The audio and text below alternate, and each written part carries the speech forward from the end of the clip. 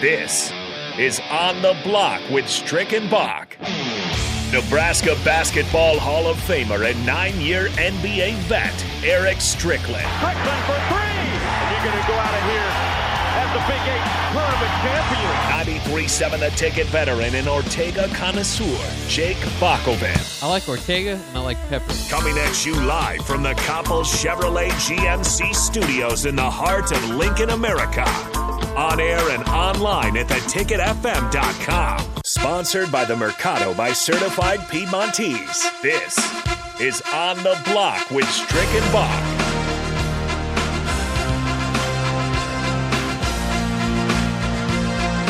We're back here on the block on 93.7 The Ticket in a great American fashion here. This song. This will never end for me. This will forever be ingrained in my brain. You know that song. You remember Cypress Hill had "Insane in the Membrane." Oh yeah. This is ingrained in the membrane because one of my favorite guys, man, will always be Vince McMahon. Oh yeah. Although he's in some hot just water that little, lately. that little walk he had, just strolling. Yeah, that will forever be ingrained in the brain. Yeah, he's in a little bit of trouble. He stepped down. Triple H actually has taken over creative for WWE. Yeah, now so wow. And he's a legend. McMahon. Yeah, legend. Triple H is a legend. Yeah, so that's kind of cool. He's got a classic song too. Yeah. Well, we play that. That's part of our. Yeah, we like our wrestling music here on the block. We also like BP with DP. We've done that once. We're going to do it again. And we'd like you to be a part of it. So what it is we go out there. DP's not going to be there this time, but Eric Strickland will lead the group tomorrow around 3:30. So you have to have time. You have to have a glove. Bring a glove at 3:30. And this isn't open to anybody. This is open to whoever wins. Right now, we're going to give it out to, let's do caller number 3 again. How about that? 402-464-5685. If you got some time at 3:30 tomorrow and want to take some swings, some hacks at Haymarket Park with Eric Strickland, and I'm sure a few other guys will be there. Steve Taylor's going to be there. Steve Taylor's going to be there. 402-464-5685. Caller number 3. We'll get to do that. Also, I think we have a suite for tomorrow's game, 93.7 The Ticket does, so you get 2 tickets to that as well. Once again, 402-464-5685. Caller number 3 will take, well, you can't take anything home. You've got to come and join us. You'll get the opportunity for BP with DP, so that will be a blast. I'm not sure. Do you think the Sunday morning pancakes guys will be out there again? They took some nice swings last time. They got some cuts out there. Yeah. I mean, Nuri's maybe hurt, so I don't know if he's going to cut it, but the big fellas were out there swinging it last time. Man. Yeah. We had a good time. We had a good time with them. They joined us on the block, too. Yeah, and Brant's got a background in baseball, I believe. And basketball. He sure did. He's a tri-sport athlete, just like yourself. So that's kind of interesting. I did want to ask you this, too, as we will get the third caller there and have somebody join us with BP with DP. As you did come back from Big Ten Media Days, were you bothered at all? Some Husker fans were by the fact that Scott Frost basically skipped the State of the Union address. He went up he had already taken questions, but went up in front of cameras and ready to kick off the whole event. To be truthful, because he was the first coach to go up there. Every other coach in the Big Ten made their opening statement, and it's not that hard usually. You just kind of say a few positive things about your team, and then open up for questions, and just rub some people the wrong way. And I wouldn't say it rubbed me the wrong way. I do think that it's very non-CEO like to completely skip your opening statement, because it's an opportunity that you get every year. The coach gets every year. To say something in front, it's televised. It's like that's why you're there. It's Big Ten Media Days, is to get something to say. Did that say anything to you that he decided to skip the opening statement for? See, that's the thing. I say that it's twofold, because I understand that point, and that's when I was out there. I kind of was like, it was a thing that makes you say, moment, right? But I can understand also that him taking a business approach. I mean, because it was very, very well stated in that we didn't win a bowl game. This is not a something where we were gifted the opportunity to go. We're going out there about business. We're going out there to handle business. So if you're taking that mindset of we're going out there to handle business, let's get right to the business. What's up? Yeah. So I can understand that part too. I can understand too that, as was stated, who was with us from On 3 earlier? Brian Munson, yeah. Brian Munson was, right? Yeah. Okay, so Brian was on, and so I can understand Brian's point too, because some of them weren't very, there was not depth or anything that made you say, yo, let me get on my computer and make sure I'd make note of this in their opening statement. Some were, though. Some was very missionary driven. It was talking about the mission, what they're going to do, and they kept it centric on the players and so forth and so on. But he allowed that to come by way of the questions, and he addressed them therefore. So I'm not one to say that I am like, man, he missed an opportunity there. I think he's probably tired of he's pissed. You know what I mean? Yeah. Because he's been taking these L's, and he wants to be on the other side of that. He had been just sitting down for almost 40 minutes to an hour taking questions, and he was just flowing in the same vein. Yeah. So I can understand both Well, points. and I think, too, it maybe is under, you kind of think about the short term and like, okay, well, he should have said something. But you kind of think about the long term there. I wonder if Big Ten Media Days is a bit awkward for Scott Frost, because remember when he came in, he was the guy. All the reporters flocked to him, and he was arrogant. I mean, you don't feel any wrong way saying that. He was always talking about year 2. That was going to be the year. Then he's comparing some of his players to all-time greats. I mean, he was pretty arrogant early on. He's taken his lumps. He's been, more quiet about it.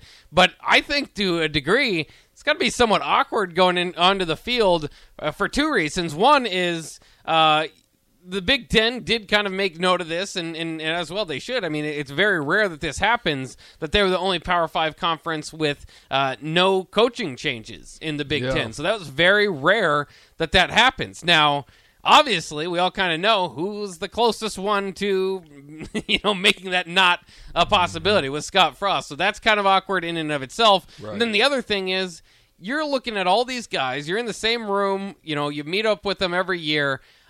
With all these guys that just have your number and just, whatever it is, maybe you don't, whatever it is that you don't want to say too much, maybe you don't want, them to pick up anything from you, or maybe you're just uncomfortable there. Maybe he doesn't like hanging out with a bunch of guys that barely beat him last year. Yeah. I think that might have played into it as well. I mean, that's the mystery, right? Mm-hmm. And that's what I was talking about when we were on different segments and even on the block it felt like it's a mystery. It's like a one of those escape room games that's being played right now, that you're not trying to give up too much things or information or things about their offense or things about your defense, that you want them to be able to have to do the work. They're going to have to do the film study. They're going to have to break it down. And I think that's really what's interesting to me. That's really given me some vigor internally to want to dig into what that's going to look like when I see them at Northwestern. To be there in that stadium, to be able to observe how they're going to execute. And you can see the difference in the contrast between Fitz.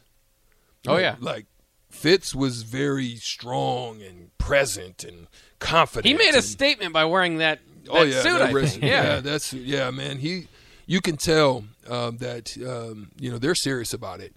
And even though matchup wise or team wise, he doesn't have that same talent to put on the field, but you would know that by the way that his presence there and the way that he spoke about what they're trying to get done and what they've accomplished. And don't get it twisted, we've won the Big West, times.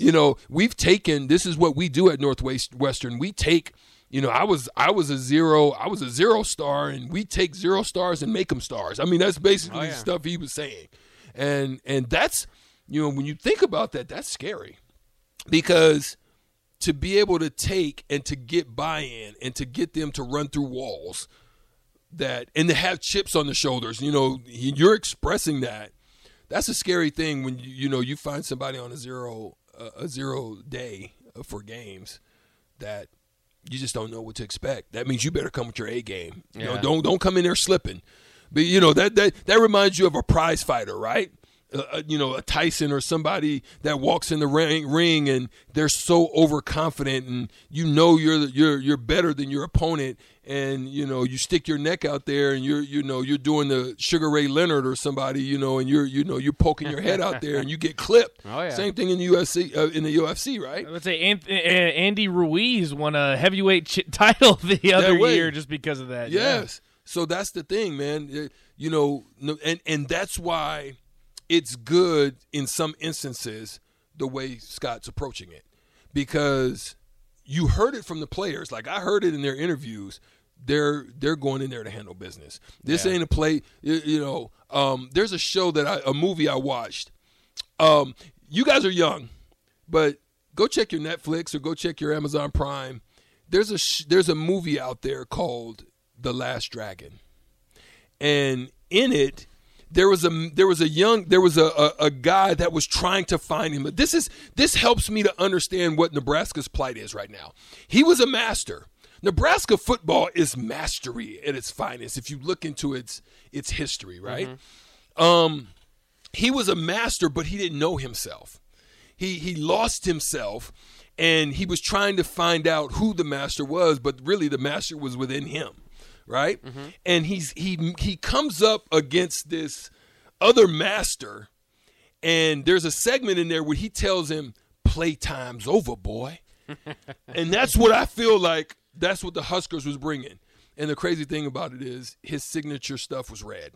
So that's why I'm saying, like, he was, that's what I felt like the Huskers were basically the way they were coming across. Yeah. Playtime is over.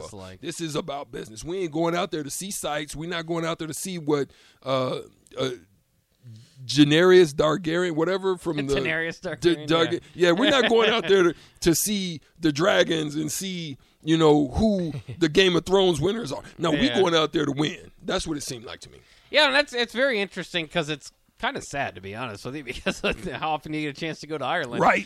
For those kids. But I mean, that's the way that they're looking at it is, that they didn't earn it. They didn't really earn this trip, but they're going to mostly just focus on the field. And I can't wait for that game to kick off. I hope that it's at least entertaining because there have been some Nebraska Northwestern games a few years ago that I felt bad I made my friend sit through. So, and I don't think that's going to be a problem. I think this year's offense obviously is going to be entertaining from that aspect. Let's jump into... No, man, Corey.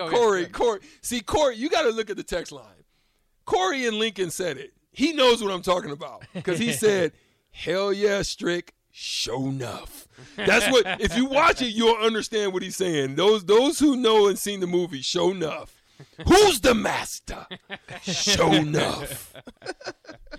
Let's jump into the pro ranks real quick because camp started for them as well, and it's interesting because there's a lot of camp battles going on at the quarterback position. Maybe none so more intriguing than out there in Pittsburgh, where you have Mason Rudolph, the new Kenny Pittsburgh himself, Kenny Pickett, out there, as well as a guy that they brought in. Has been a backup. I mean, he's been a starter before out there with the Bears, and then spent a few years as a backup, or maybe just, I think it was 2 years, and Mitch Trubisky out there with the Bills as a backup. And so they've got this open competition. Each of them took equal snaps. And with NFL camps, it's kind of cool. They let fans hang out. And so it's kind of interesting that Trubisky didn't start off well. He threw behind George Pickens. By the way, George Pickens a great addition to that team. I think he could be the next Steelers star at wide receiver.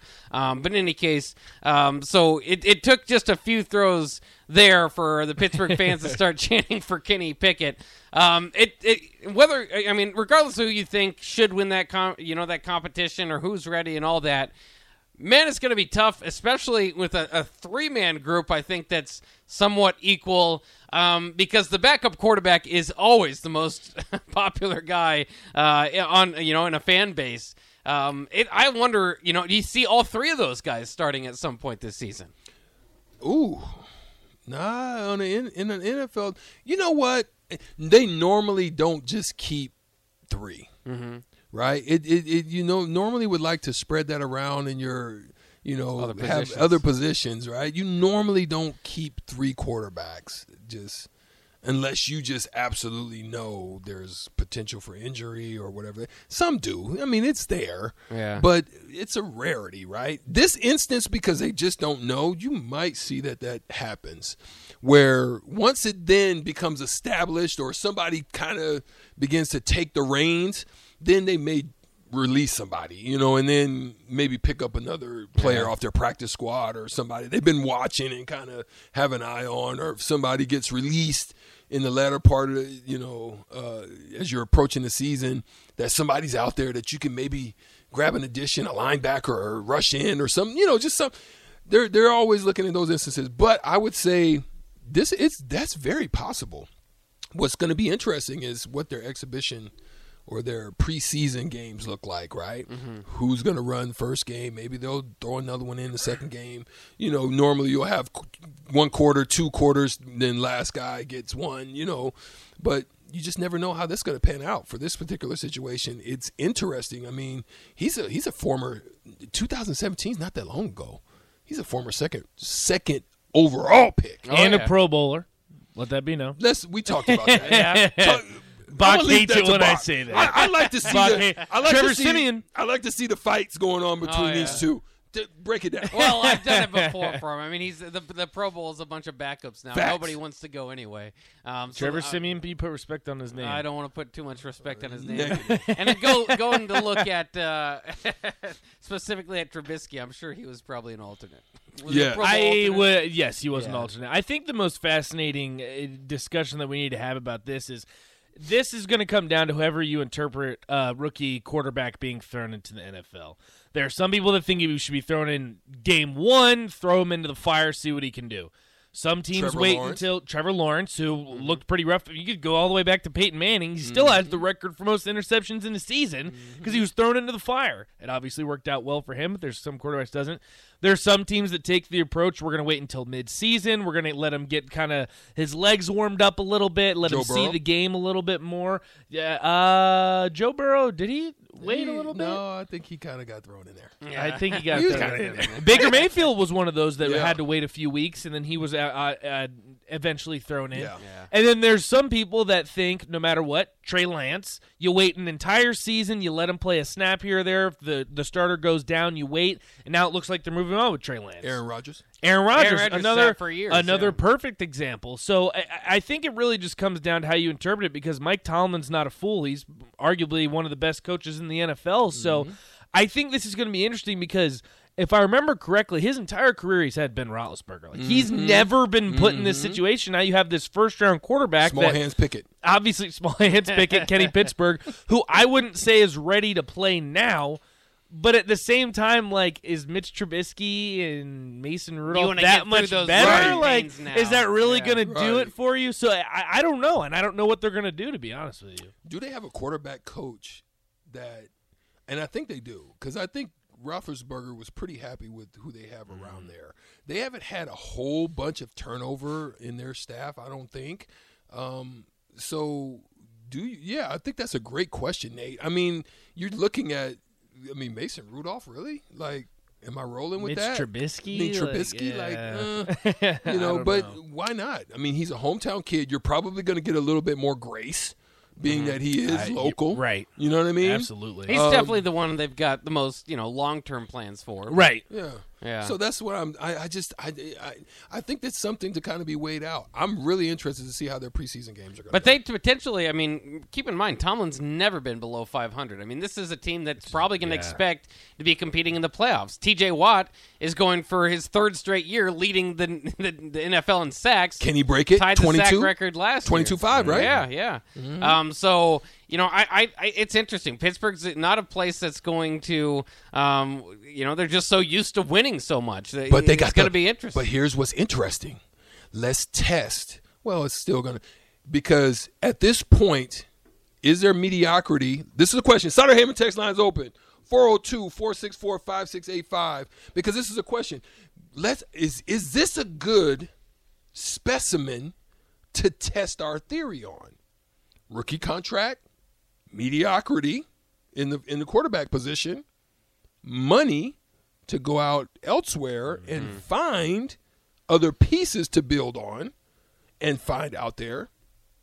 Is it going to work? Is it going to allow Tomlin to stay in the relevancy of staying over 500?